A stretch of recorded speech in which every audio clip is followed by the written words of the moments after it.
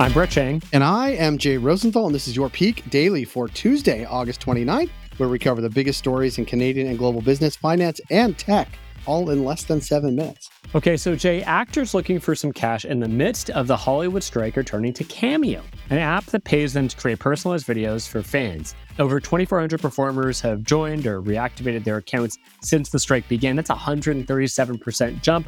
So if you're looking for a happy birthday shout-out from your fave celeb, you've got options. So here are some of them, Jay. For as low as $61, you can get the guy who played Beans on the Disney Channel classic Even Stevens. I remember the character. I don't even remember what the guy looks like. While for as much as $2,040, you can book Mr. Wonderful himself, Kevin O'Leary. Have you ever bought one? Do any of those, I'm going to quote unquote, celebs interest you, Jay? Those do not interest me at all, but there was one that caught my eye that I got for my brother on his 50th birthday. I won't tell you how many years ago, but it's more than one.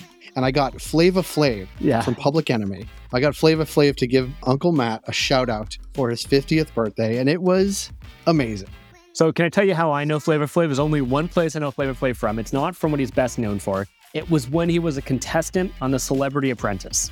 Fair enough. That's how I know Flava Flav. That shows our relative ages. That's not how I know. Didn't even know he was on it. Didn't even know there was such a thing, I guess. But it was great. And for anybody interested, I'll post it on my Twitter handle or my X handle, I guess, because it really is epic. I watch it. I send it to him every year now because it's, happy birthday, Uncle Matt. So it is great. Cameo is so unique. This is an interesting trend, especially for those actors. Strike. I think Cameo is going out of business. I'm going to call it right now. This is a blip. I really think it was very hot at one point in the pandemic when everyone was doing Zoom birthdays. But now I haven't seen a Cameo in a year. And so I'm not sure how, anyways, we'll see. Sounds like you're about to see a lot more. I know that Kevin from The Office, I think at one point was you made $1 million off it. Right, the biggest Cameo star. So maybe someone wants a cameo of us, Brett. Maybe we should put ourselves out there as non-celebrities who can do a cameo. Yeah, it's not even worth it. That's the crazy thing about Cameo. Well, we definitely won't draw what Kevin O'Leary does. Brett, aside from cameos that people either are or are not buying, what do we have for Peak Calls today?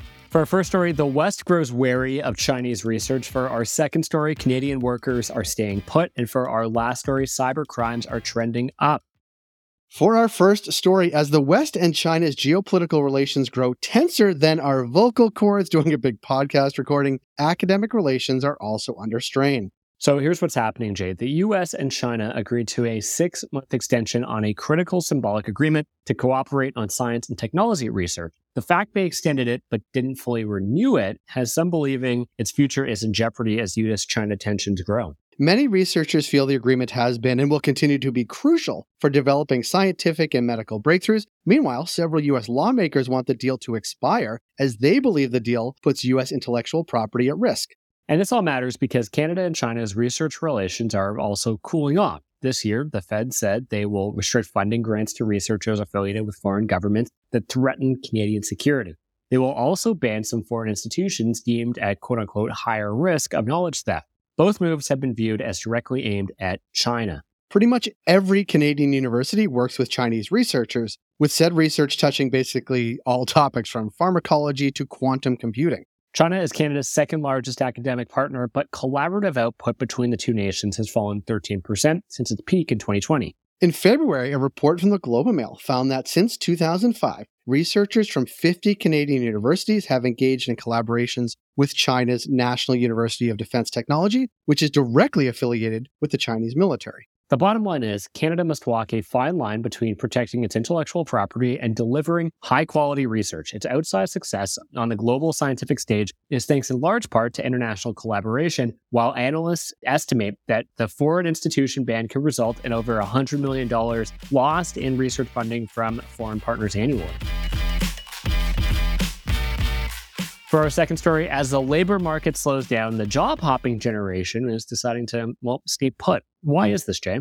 Well, new Stats Canada data show that Canadians are changing jobs the lowest rate seen since 2020, a sign the labor market is weakening, this according to the Globe and Mail. The seasonal adjusted job-changing rate in July was 0.4%, falling far below the pre-pandemic average of 0.7% seen from 2016 to 2019. And it matters because between a slowdown in new role postings and more competition between workers, people can't just hop from job to job like it's 2021 anymore, which means they also lose opportunities to negotiate the big pay bumps that are secured by hopping around. But coming out of the pandemic, many Canadians found better, well-paying jobs, and some economists suggest it's simply too early for them to be looking for new opportunities. That's very economist on the one hand, but on the other hand, now here's the big picture. The job changing rate is just one factor pointing towards a dwindling job market. Last month, the unemployment rate also climbed for a third consecutive month to 5.5%, a sign that the boom times for employees might just be coming to an end. And for our third and final story, here are our early predictions for what will be hot in 2024. Lavender mocktails, tube tops, middle distance running, and rampant cybercrime.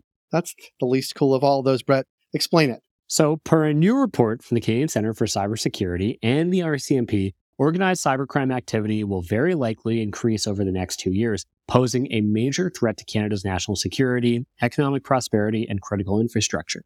The report pegged Russia as a hotbed for cyber criminals who will receive quote-unquote near impunity and state cooperation as long as they don't target Russia. Iran also received a dishonorable mention. It's a good deal for Russian hackers. Now, it matters because criminals will likely target critical infrastructure operators that are more willing to pay up to avoid disruptions. Increased attacks means increased risks to your data. This June, an attack leaked banking and personal info for 100,000 Nova Scotians and even risks to your health. A 2021 ransomware attack on Newfoundland's healthcare system affected 1 in 10 people in the province, while an attack last year on Sick Kids Hospital caused delays. You remember that one, Jay? We talked about it. They apologized after. Very odd. A 2021 survey of hospitals that were cyber attack victims found that the incidents disrupted their ability to care for patients and, in some cases, increased deaths. Now here's what's next. Canada is the only G7 nation without a comprehensive regulatory framework for cybersecurity. To remedy this, the government tabled Bill C-26 last year. If it passes, which could happen this year, it would require critical, federally regulated industries to report cybersecurity incidents, somehow not already a thing, I guess, and beef up their own defenses. Peak Pals, thanks for making us the most listened to business news podcast in Canada. If you got a second, why not follow this podcast on your app of choice and leave us a review. And if you want more Peak, make sure to subscribe to our daily newsletter at readpeak.com. Thank you, Brett, and have a great day, Peak Pals. When you give me shockwave.